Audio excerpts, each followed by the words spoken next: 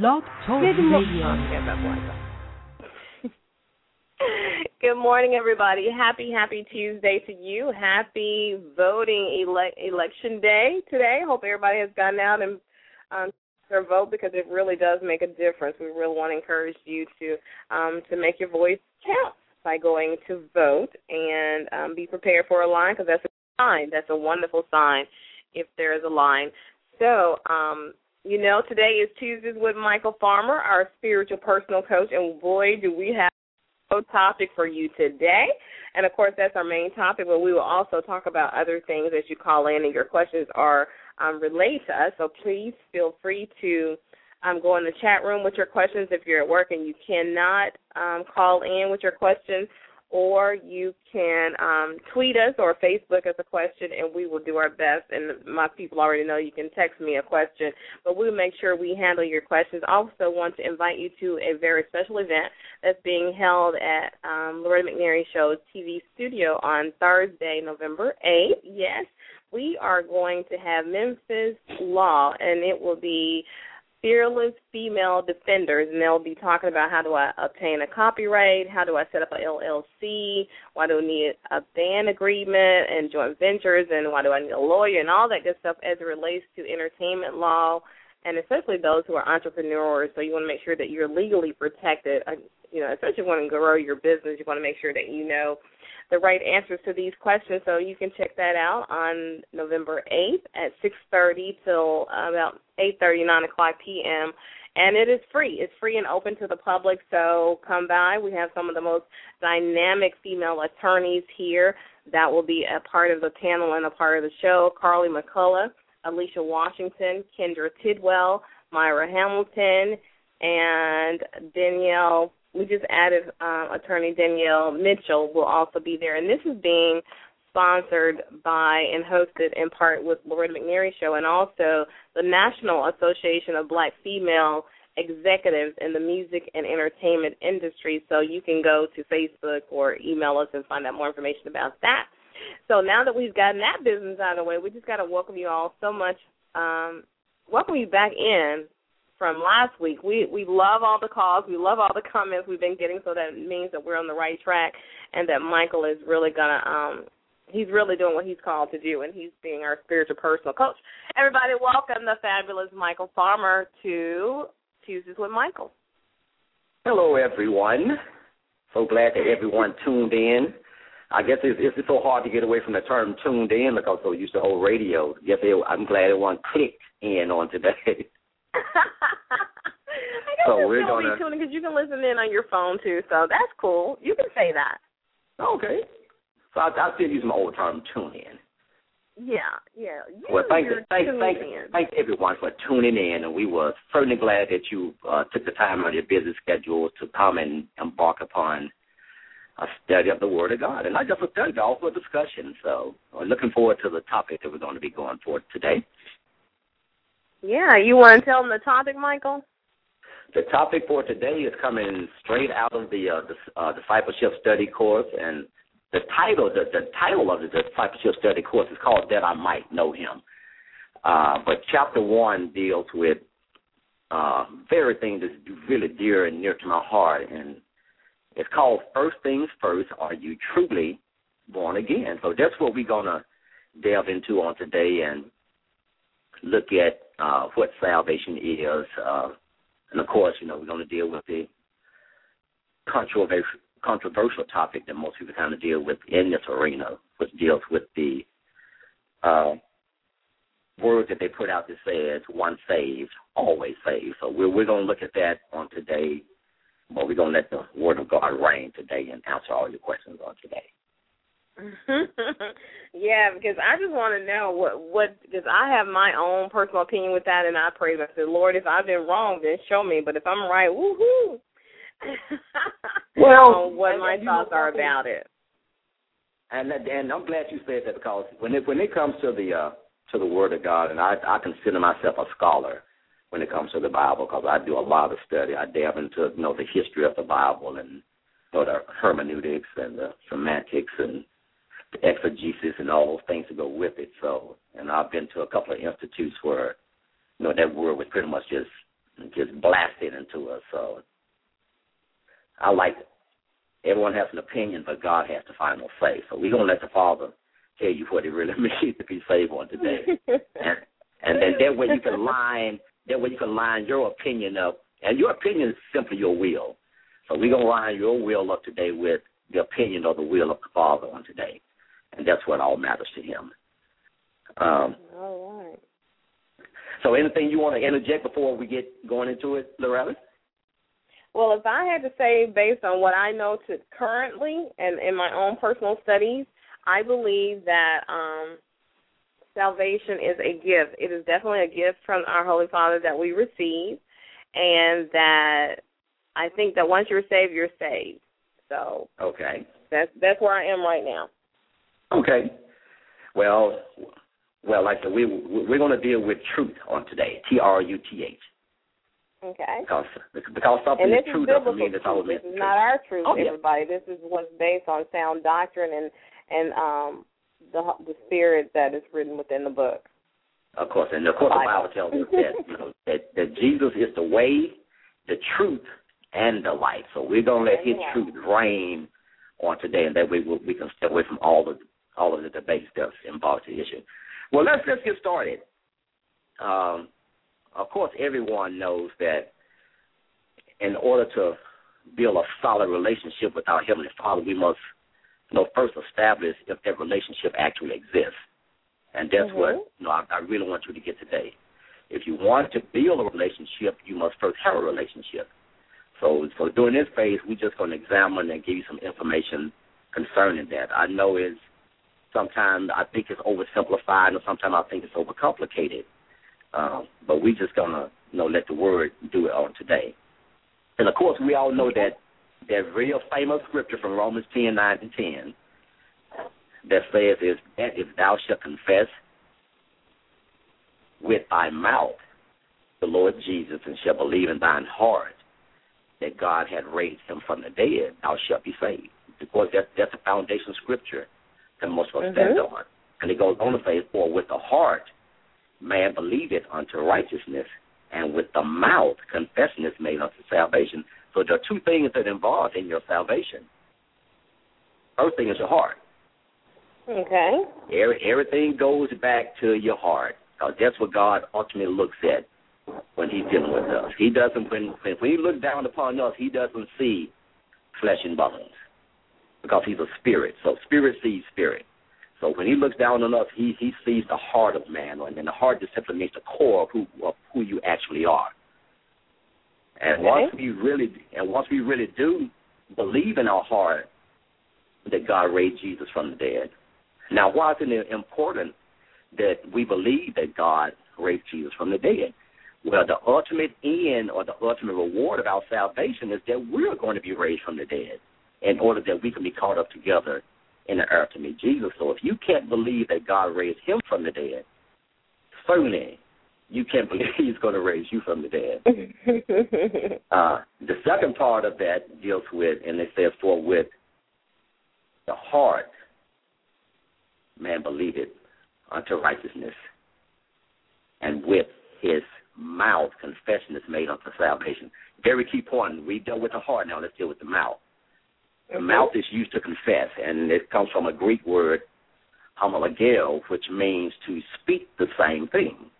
And there are two things that you can use those terms in. First of all, you're speaking the same thing that God speaks. That's one type of confession. But the true essence of confession is that you're speaking the same thing that's in your heart. Okay. So you truly can make a confession if your tongue is not tied to your heart. Just like I can't go down to 201 Poplar and confess to a crime that I did not commit. I can do it in word. I can go down there and say it.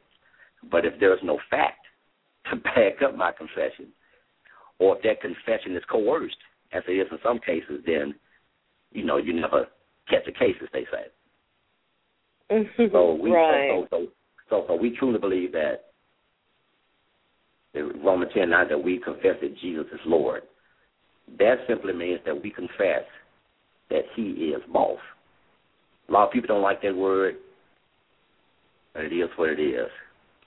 And if you go to work today, and a lot of us probably at work right now listen to this, we all have bosses, supervisors, team leaders, whoever you want to call them. We have someone that's over us. So we confess that, Jesus, you're going to be the Lord of my life. You're the boss of my life. So when I make that confession of him as Lord, I automatically take on the role as servant. Right. So think about that for a minute. If on June 30th, 1990, I stood at the altar in front of probably about 300 witnesses at this church, and I confessed to all those people that Priscilla Johnson was my lawfully wedded wife. Automatically, that put me into position to be her husband. And then she had to do vice versa. So she made that confession with her mouth that I do. And I said I do. So that sealed it. So our words married us, just like our words, my confession in my heart is what puts me in that right standing with Jesus. So if Jesus is the boss of my life, then if he instructs me to do something, guess what? That's what I should do. So he left us in a manual called the Bible that's full of instructions how to operate in this kingdom that we've just now translated ourselves into once we make that confession. And those are the rules and the principles and laws that govern the kingdom that we're now in. So that's what I mean, are you truly born again? So we're going to deal with the word salvation here in a minute, but I really want to deal with that particular scripture because some people think that if I quote Romans 10, 9, and 10 that I'm saved. No. He said if you confess with your mouth Jesus Lord and believe in your heart that God raised him from the dead, you'll be saved. So we don't want to put emphasis on the book and the chapter and the verses. We want to put emphasis on what that book and that chapter and that verse contains. And it gives us the information that we should do what first? Confess with our mouth that Jesus is Lord, which automatically makes me his servant if I make that confession in faith and believe in my heart that God raised him from the dead. Then he said, I will be saved. Now, what does the word saved mean? Now, I think that's where the controversy comes in when you say one saved, all saved. In the true essence of salvation, that is exactly right. Because you don't realize what happens when you receive Jesus into your heart and into your life. You become a brand new creature that never existed before. I say you're a hybrid. You're a physical being, but you're also a spiritual being, a brand new spiritual being on the inside. That's what this is. So we're this brand new being that's one verse in the Bible says that never existed before. And once you truly experience, I've never been on drugs before, so I don't know what it means to be high and to experience the euphoria that comes with smoking marijuana and smoking crack and sniffing cocaine and heroin and all that. I've never experienced that, so I don't know how to relate to that side of it. But the Bible tells us that the kingdom of God is not meat and drink, but is righteousness, peace, and joy in the Holy Ghost. So let's first deal with those three areas. There's an inward sign of salvation, and that's where it is. You have righteousness. Righteousness simply is knowing that you know that you're in the right standing before God. You ever been there, Loretta, where you just really just knew something and it was so real that you weren't going to let nothing snatch it from you? Oh, yeah. Mm-hmm. Well, that's that inward righteousness that you're in, and it's actually a legal term. The word, a synonym for righteousness is justification, and justification is a legal term. Okay, so when I'm justified, when I'm justified in someone's sight, that means there's no penalty that comes with my prior actions. They've been eliminated. I've been declared righteous, or I've been justified in his sight. In their sight, right? Mm-hmm. So that's big things again. Righteousness is a sense of knowing that you know that you're in the right standing before God, and knowing that you are justified in his sight. That's real important, that you know that you have been justified in his sight. You have been declared innocent of all the guilt that came with the sin that had you bound. You felt that you've been justified. Why? Because you believe that the slate has been wiped clean. So, like, if I stand before a judge and I've done something wrong, I can stand before a jury of my peers of 12 people, and they can say, well, you have been declared guilty of this certain crime. Well, I can stand before the judge who has the power to sentence me or to judge me and say, well, yes, you were found guilty, but because of some extenuating circumstances, I'm going to let you go free. Mm. So who are you going to listen to? The one who say you have been found guilty, or the one who has the right to set you free? The one who has the right to set you free. Absolutely. Exactly. You're not going to say, well, didn't the jury just tell me I was guilty of this charge? You say, yeah. Yes, they did, and it's going on the record as such. But I'm going on the record as the judge that says even though you've been found guilty, there is no penalty that I'm going to impart to you at this time.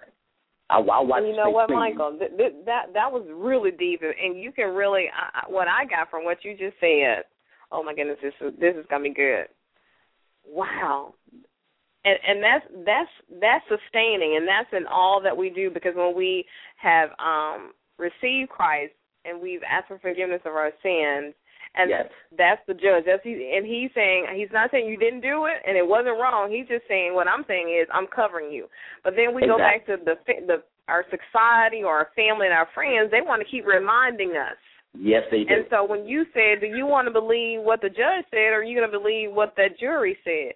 So if you want to use that analogy, that legal analogy for everyday life, are you going to believe what whoever was telling you something that was really negative and abusive? Are you going to believe that? Or are you going to believe what the judge who, and what we're saying is our Heavenly Father saying, you are righteous, you are beautiful, you're the apple of my eye, I created you within my image, I have forgiven your sins, you are, I love you.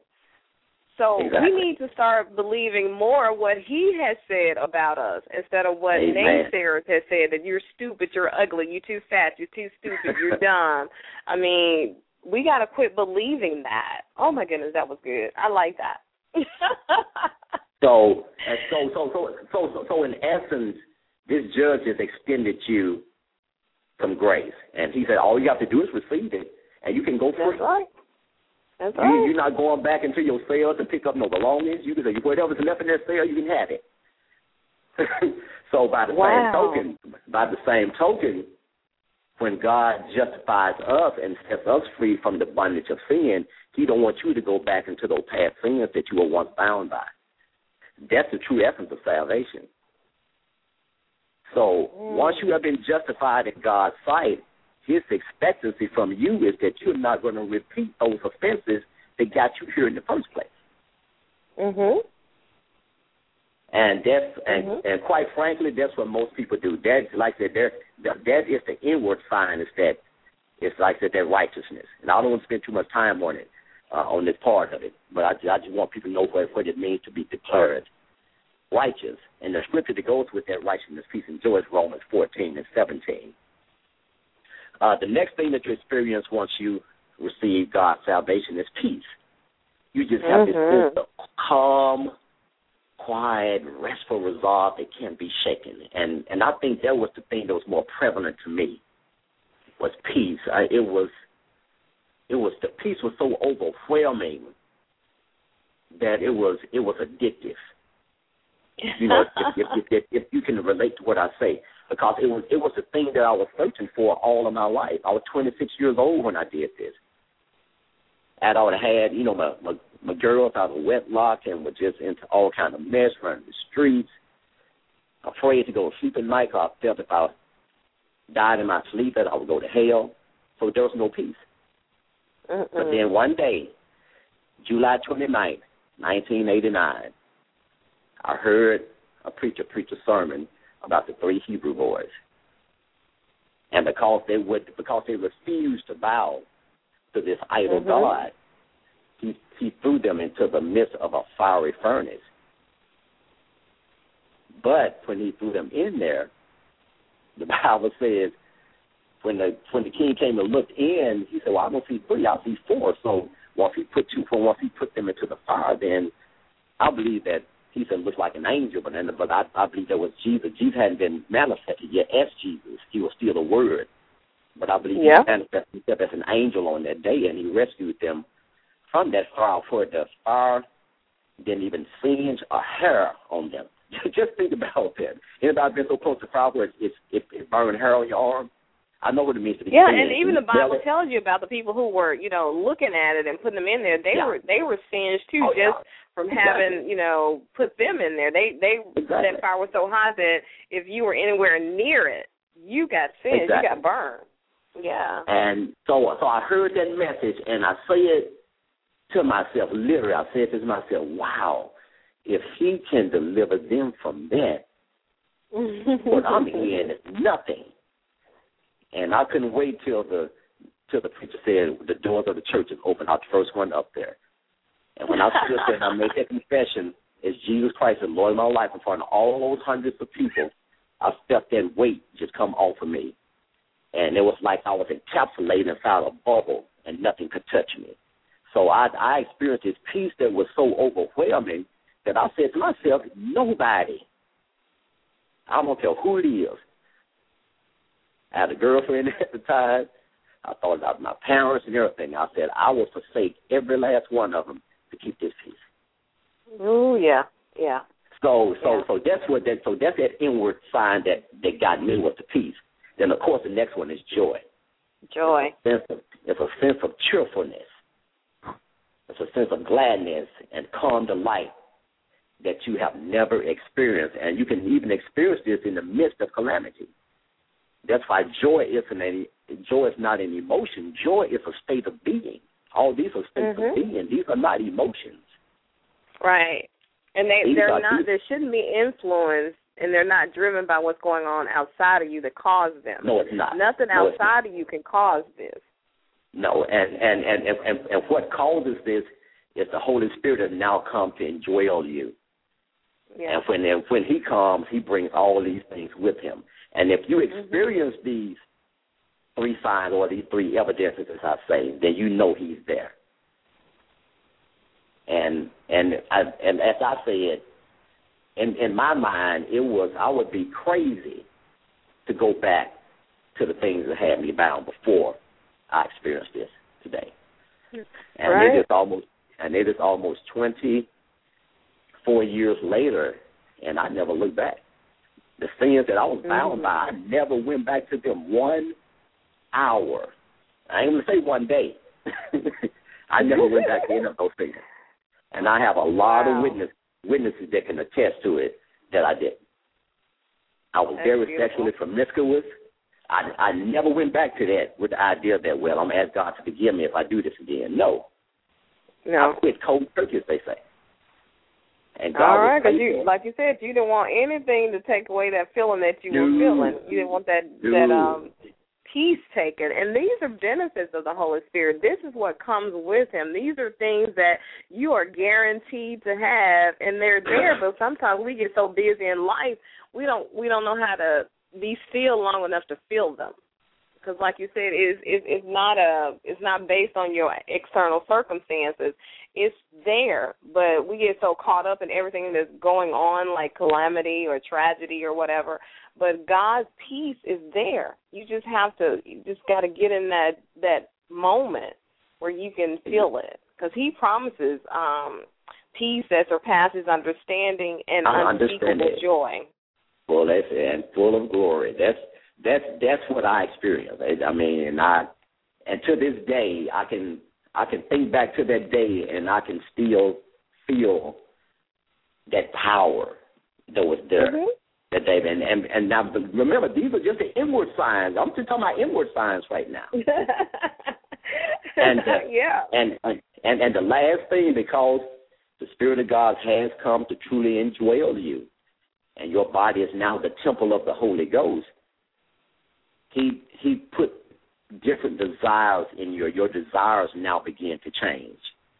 Right. That desire or appetite to sin or decreases because you have taken on a new nature, one that desires to please God.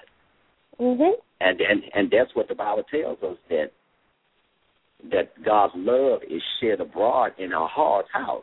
By the Holy Ghost, which is given unto us. So when we truly receive Jesus, Jesus in exchange gives us the Comforter or that Paraclete, the one that's called alongside us, to help us live this life of holiness that God has ordained for every believer to live. That's why he gave us a Holy Spirit so we can live a holy life.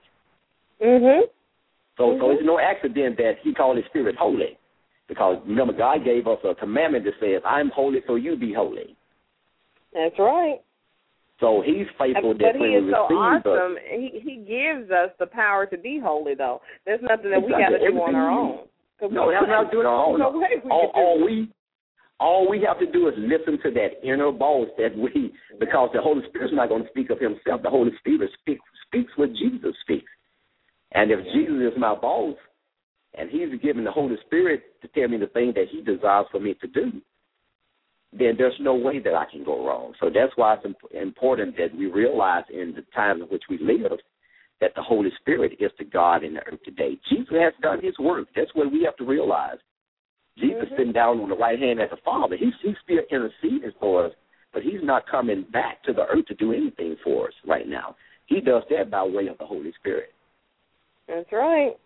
So the next time Jesus comes back, next time he comes back, he's coming back to take me home. So right now I still got some things to do, so I know I'm not looking for him to come anytime soon. You know, people say we're in the last days, but I said we're in the last days. We've been in the last days for the last, 2,000 years or more. Over 2,000 years, yeah. Yeah. Because in God's eyes, a day is just 1,000 years, and 1,000 years a day. And we talked about that last week about, eternity having no tenth of time. We kind of touched on that on last week. So let's cover the four inward signs again. You have righteousness, you have peace, you have joy, and then the desires that you once had, they begin to change. That's that inward sign. So that's what I mean. That's what I'm saying. If you're truly born again, you are truly born again, because there's no way, as I think it says in Hebrew, it may be in Hebrews 6, I think it is, that said that once you have been enlightened and tasted of that heavenly gift, he said it is impossible. That's what Paul said, and they say Paul is the writer of the book of Hebrews. Paul said it is impossible for you to go back to the things that you do and try to renew everything again to repentance. Once you tasted of something, just like once you tasted really good food, it's hard for you to go back to the junk. Yeah, that's true. You don't want the junk anymore. Once you've tasted a good steak, a good aged piece of tender steak, it's hard to go back and lavish bologna. I know people. My goodness, you're right. That is so true. I know people still go back every now and then. Flavor. It's totally lost its flavor. Why? Because now you've been now introduced to something new and better, and then also a little bit more beneficial for you too as well. Now let's cover the outward signs. What are some of the outward signs? And I think I covered that earlier, and some of that is found in 2 Corinthians 5 and 17. Okay. Get that right quick. You got it? No, not yet. 2 Corinthians 5 and 17. 17. Okay. Now we're gonna talk about some of the outward signs, but one of the base scriptures I want to use for this one is that particular scripture, and it says, "Therefore, if," keyword, if that means condition. If any man be in Christ, he is. So if I am truly in Christ, I am that new creature. And right behind that, there's a colon. I mean, he's now going to explain you what this new creature is all about. And it says, old things are passed away. Behold means to look and inspect closely. Behold, all things are become new. And all things are of God, who has reconciled us to himself by Christ Jesus and had given to us the ministry of reconciliation. So the Bible just told us that if any man is in Christ, he is a new creature. Not he's going to be, or he should be. The Bible says he is a new creature. And how do you know that? Well, because he said the old things are now passed away. So if when you received Christ and you was in bondage to a particular sin, and if you say you have received Christ into your heart, guess what? The old things have to pass away. Why? Because you're new. That's that outward evidence. So if you're going back into those old sins, then the Bible says you are not a new creation. Because he just explained to you what the new creation is. And the evidence of that is that old things have passed away. Now, some of us are going to miss the mark. I'm not saying that you're going to go to hell because God is in. If I think on the next installment of this, we're going to deal with First John, the first epistle of John, because he deals with this man in such a way that it just blows you away. Yeah. But we're not going to deal with that today. We're just going to deal with these inward and outward signs on today. So, as I said, we're going to let the scriptures be the judge on today. I'm not going to give you my opinion. I'm going to give you what the Bible says. And it said that, therefore, if means what, Loretta? It means condition. Yeah. It's a condition. So if any man be in Christ, what's the result of him being in Christ? He is a new creature. He is a new creature. And then he explains to us what the new creature looks like. Old things are passed away. So if the old things are still there, then guess what? I'm just gonna let the listener answer that for themselves. I'm just giving you something to thinking about. Like I said, I'm that spiritual coach. I'm that spiritual coach is making you exercise your mind. It's been atrophied. It hadn't been used in a long time. You got to get your mind to thinking. And it said, behold what? All things. They didn't say some things. Yeah, all things are become new. If you are truly born again, all things have become new. That's right. Why? Because God is not going to put new on top of old. When he puts new in, he got to go in and wipe the old out. So you can be truly new. It's almost, as my pastor uses the example all the time, who goes out there working the field all day and come home and put on a 3-piece suit? you have just put, you can tell the difference. you don't came in, you don't work in the field all day, sweated, hot, grimy and gritty and dirty, and you will come home, take off the dirty clothes, and put on your custom-made 3-piece suit with everything, with all the accessories to go with it, and go spray on a little bit of cologne on the top of it to keep down the stench. But guess what?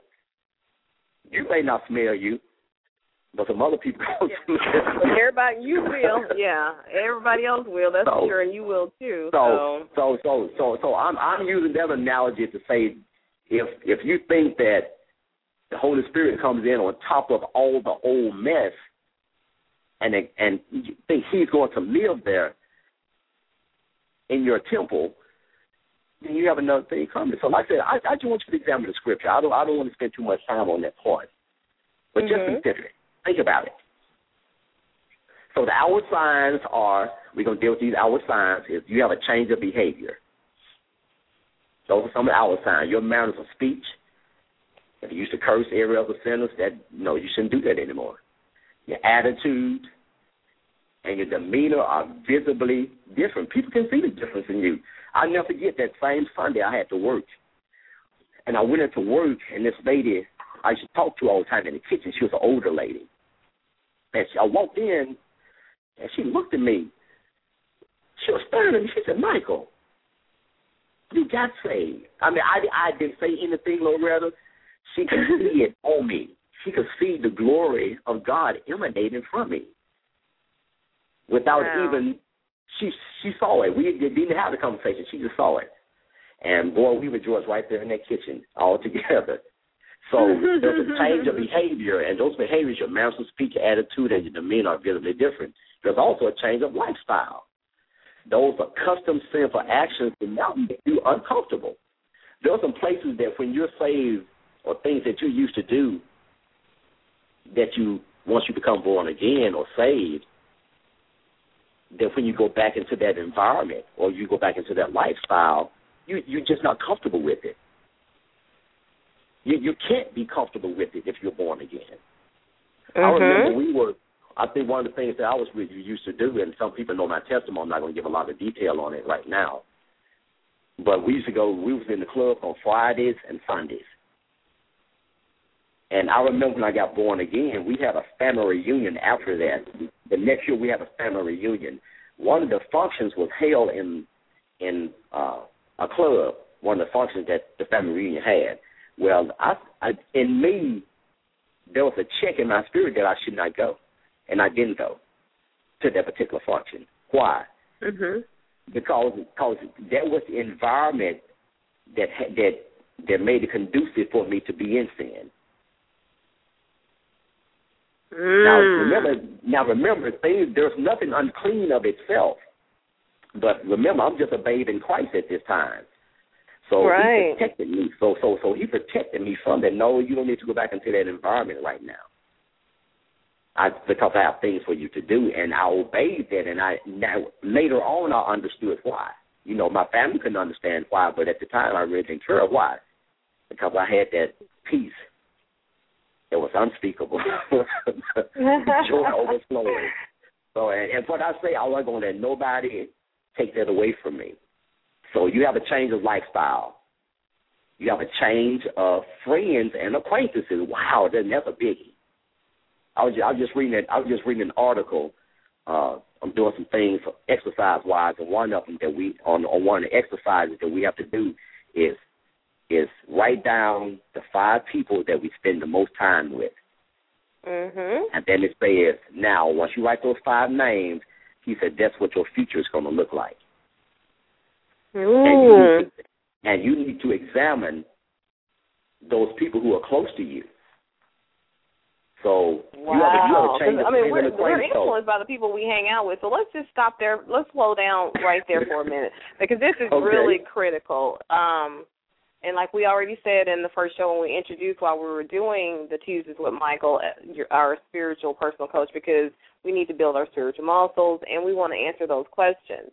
So if the 5 people that you're hanging out with and you don't think they're influencing you some kind of way, then we really need to do an entire show on this, because everybody that you hang out with, that you associate with, you spend intimate quality time with, they do influence you.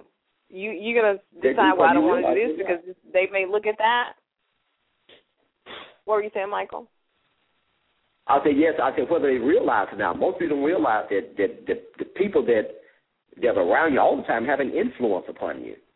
They do, whether it's an influence that you can see immediately or maybe a couple of years down the line or a month or so.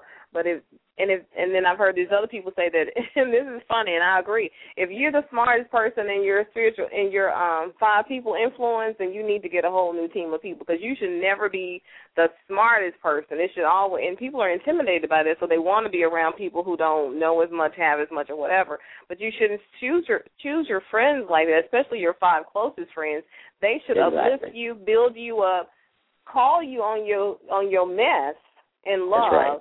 And, help you to become better. You should be a better person for having spent time with them, not feel worse, not have to be somebody else, change your whole personality, change what you believe to be around these people. So I think we really should address at some point in our, in our dialogues down the road, because we have to be more aware of who we're around, because people, they should build us up. They should make us better. And if you are in somebody's 5, then you should be building them up and making them better, and not condoning their mess or being, super religious over somebody else's life or judgmental, but just in love. So that is critical. That's one of those real important outward signs too. Yes, your friends and your acquaintances. I think there's a scripture that says evil communication corrupt good manners. Well, that communication that doesn't just be talking about verbal speech. It's talking about evil lifestyles, or evil is how you share yourself with other people. If you're constantly around evil, then if you're that person that's good, then that evil is going to some point corrupt you. Going to corrupt those good manners that your elders taught you all of this time. So you can't throw away with that, and more. And I think the older I get, I lean more on some of those old sayings that my grandparents used to say when we were young boys. It comes back to me, and it makes so much sense now. I said they didn't have a lot of books since they didn't really know the essence of what the Bible really was, but they had words and principles that they lived upon that the Bible, I can find scripture that back up those old sayings. Right, because it used to be just, we used to say, old wives' tale or whatever, like they used to say. Exactly. Birds of a feather flock together. Together, and, you know, and that's in the good and the bad. They sure do. And what's old, you know, if you lay with dogs, then you're going to get fleas. Get up with fleas, yeah. All that. So you can. So that outward sign that you should change your friends. You need to forsake those acquaintances and those relationships that are not in agreement with your newfound manner of life. You can't. If there are some people who are not in agreement with your new manner of life, then you should drop them like a hot potato. Absolutely, because they will drop you. They're going to drop you when you stop being and agreeing with all their mess. So it's got to happen because, you know, iron's supposed to sharpen iron. So it's supposed to be sharpened, and that's exactly. biblical. I can't take credit for that one. so once again, our support scripture for this is 2 Corinthians 5:17, and all of it deals with change. People need to see a change in you to know what's going on, because people know what's on the inside of you. They know what's on the inside of you, not what you do on the outside. The next change is a change of venues. You need to abandon the places that made it convenient and comfortable for you to sin. So think about that. You need to abandon the places and venues that made it convenient and comfortable for you to sin. And that's where that club instance came from. I mean, I want a dancer. You know, I'm not really going there to dance when I was back there in the world. Yeah. I was going there to meet young ladies. Pure and simple. So that's why I had to abandon, that change of venue. And I'm glad you made that point, because I don't want people that are listening, and again, even mature Christians have to stay away from things that may cause somebody that's not as mature spiritually or in the Word as they are, so you don't cause them to sin. That's what, and the Bible talks about that. So if you are a Christian, and I'm not saying that you can't go to a club, but I am saying that if you are a Christian and you're going to the club for a hookup and to do something that you know would not please God and something that you would want to, share with your children that you went. Now, I like to dance. I love to dance, but I don't go to clubs because I know most people there don't just like to dance. They're not there just to dance. So I don't go to clubs. Now, if I knew I could just go and dance and have a great time, I have to worry about somebody trying to get my number and, all in my face, I would go. But I know that's not going to happen. It has not happened.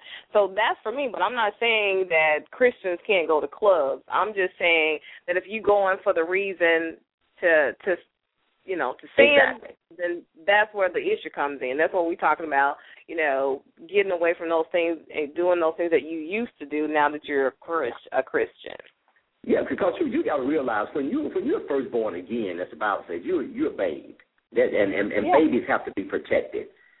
So you have to put yourself in an environment that's so conducive to holiness, because you now have this holiness nowadays on the inside of you that's pure, that you don't even know what to do with.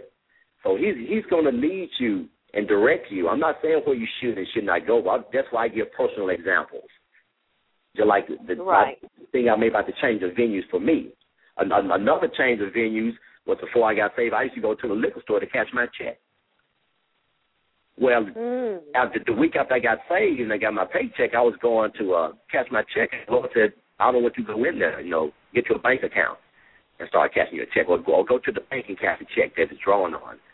And literally from that time, I haven't been into a liquor store since then. Is there anything wrong with going into a liquor store? No. It just, for me, it would have been a bad witness. He knew it would be a bad witness for me, because I was telling people, no, I'm changed. I'm going to do none of that stuff no more. and of course, I had to back up everything that I was saying, and I did. I backed up everything that I was saying. So remember, these are the 4 outward signs: change of behavior, change of lifestyle, change of friends, which I think is really hard, and change of venues. And simply put, there should be some signs that follow your born-again experience. That's the bottom line to it all. There got to be some signs. Some outward signs that, the world can see. I'm not the same person anymore. Yeah, I don't do those things I used to do. Exactly, and you have to really meditate on that scripture I gave you, 2 Corinthians 5:17, that I'm this new creature. The Spirit of God now indwells me, and when He comes in, desires change. That's just His nature. Now, of course, there'll be times when we're going to miss the mark, but you have to be willing and quick to repent. And to repent simply means to have a change of heart, and also at the same time have a change of direction. Right. Because the key to living a successful Christian life, bottom line, is consistency. You got to be consistent. That's in any realm of life. If you want to become a master in something, then you have to be consistent in the rules and the principles and the guidelines that govern that endeavor. So Christianity is one of these things that, and I'm just going to let you know, you're just not going to be popular with a whole lot of people during this time. You might as well face it. They're going to dog you out. They're going to talk about you and say, man, I thought you used to have it going on, man. You used to be it, man. Look, man, that's old. I don't do that no more, man. Oh, man, come on, have a drink with me. No, man, I can't do that. I can't do that right now. That's, I don't do that anymore. Yeah, and what I like about that scenario, Michael, is you're not telling them you're just saying, I can't do it. You're not trying to go in there and judge them and try to change them. And I think that's where, especially new Christians, they don't understand that the best way to really get somebody to change their way of thinking is for you to be consistent in your change, not to keep pointing your finger at them and say, man, you're going to go to hell if you do that. And I've never wanted to be that kind of Christian. That's not my job. I'm not here to judge anybody. And you're true. The job of convincing the world of sin, that's the Holy Spirit job. Exactly. That's not my job, I'm telling you. Because no man can come unto the Father except what? Except the Spirit draws him. You have to be drawn to our way to, live our life, so they want to know, hey, Loretta, can you tell me, why is it that you're so happy? What is it about you that keeps you, with this peace that you have, that you're, other people are getting all flustered, and here you are, your peace, and then you have all this joy. And then that's when I say, you know what, well, come let me tell you why. I'd love to tell you why. I'd love to tell you why, and it's because of my personal relationship with my Heavenly Father. I want to please Him, and I want to be all that I can be, because I don't want to cause somebody else to, to go the wrong way. No, and I'm glad you brought that point up, Loretta, about you're not going into those areas and condemning people. I never did that. I never said you shouldn't be here. No, there were people that were close to me and knew me and knew my character. Now, some of them followed suit. My roommate, who at the time, who was my first cousin, he followed suit. And I had a brother they followed suit. So there was they were seeing this newfound way of life, and they was like, man, at some point, this charade is gonna wear off. Well, the charade has been going on for 23 years, and it don't change no time soon. So I wouldn't change it for anything, Loretta. I miss nothing about the world that had me in Monday. I miss nothing about it. None of it. None whatsoever. So let's look at now. Let's look at these other points before we run out of time here. And now let's deal with the word of salvation. The word salvation comes from a Greek word that means sozo, and it's a loaded word. I mean, it's like a loaded baked potato. You got everything.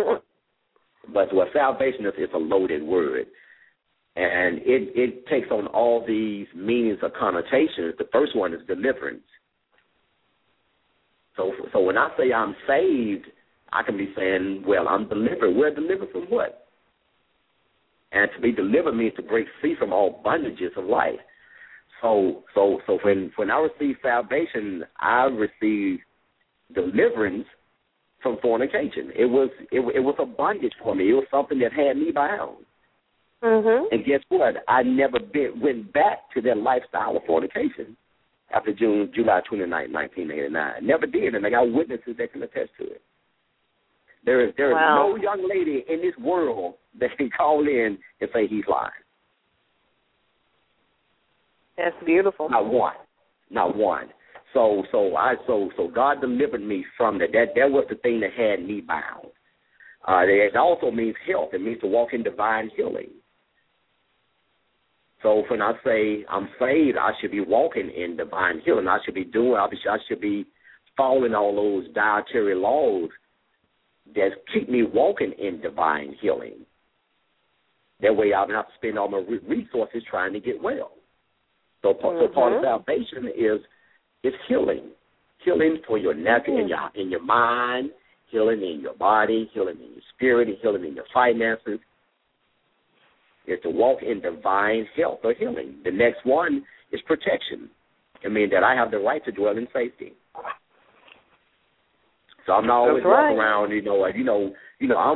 I'm vigilant when I'm going out, but I'm not always worried about somebody walking behind me and cracking me across my head. No, I truly believe that because I'm born again, my angels protect me. That's right.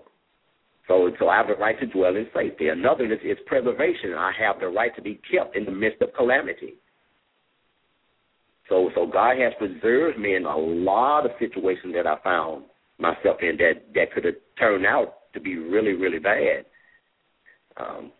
But he preserved me, or he kept me in the midst of calamity. That's what preservation means. The next one is wholeness. You have a right to be sound in your mind, your body, and your spirit. And the last one is prosperity. That means to do well in every area of life. Prosperity doesn't just deal with finances. Finance is a big part of it. But to prosper in something means to do well. So let's run that down again. It's deliverance, it's health or healing, protection, preservation, wholeness, and prosperity. So the word salvation carries all of those meanings. So now when you say I'm saved, you can always drop in one of those words there, and it never interferes with the meaning of what you just said. So if I say I'm saved and I have been delivered from fornication, then I can't be running out there every now and then and give me a quick fix and then run it back and asking God for forgiveness. No, I've been delivered from that. That's right. Oh, that's deep. No, okay, I'm so glad you said that. Because when we think of salvation, and I'm really saying when I think of salvation, because I can't speak for anybody else, and then I speak for those people who we've had this conversation. I have forgotten that these are also benefits of being saved, about the deliverance from, those things that had you bound, whatever they are. And then that we have a right to be protected and to be healed and preserved, being kept in the midst of trouble. Those are our rights, and then we have the right to wholesomeness and prosperity. So, wow, see, and we only have a few more minutes in the show, so I really can't get into that. But I think what we should do, Michael, is a show on the benefits of being saved, because when we think about being saved, we're just thinking about, eternally. Exactly. On that side of heaven, we get all these benefits. And that's why most people don't care about salvation, because they're like, well, I ain't going to worry about that now. I'm going to worry about that when I die. But there are some earthly benefits to being saved. Yeah, the benefits. And if you don't know what your benefits are, that's like if you were a retired employee or retired service veteran. If you don't know what your rights are, what you're entitled to, you can't go get them. That's right. So if you don't know what you're entitled to because you're saved, you can't call them those things, and you can't really get them.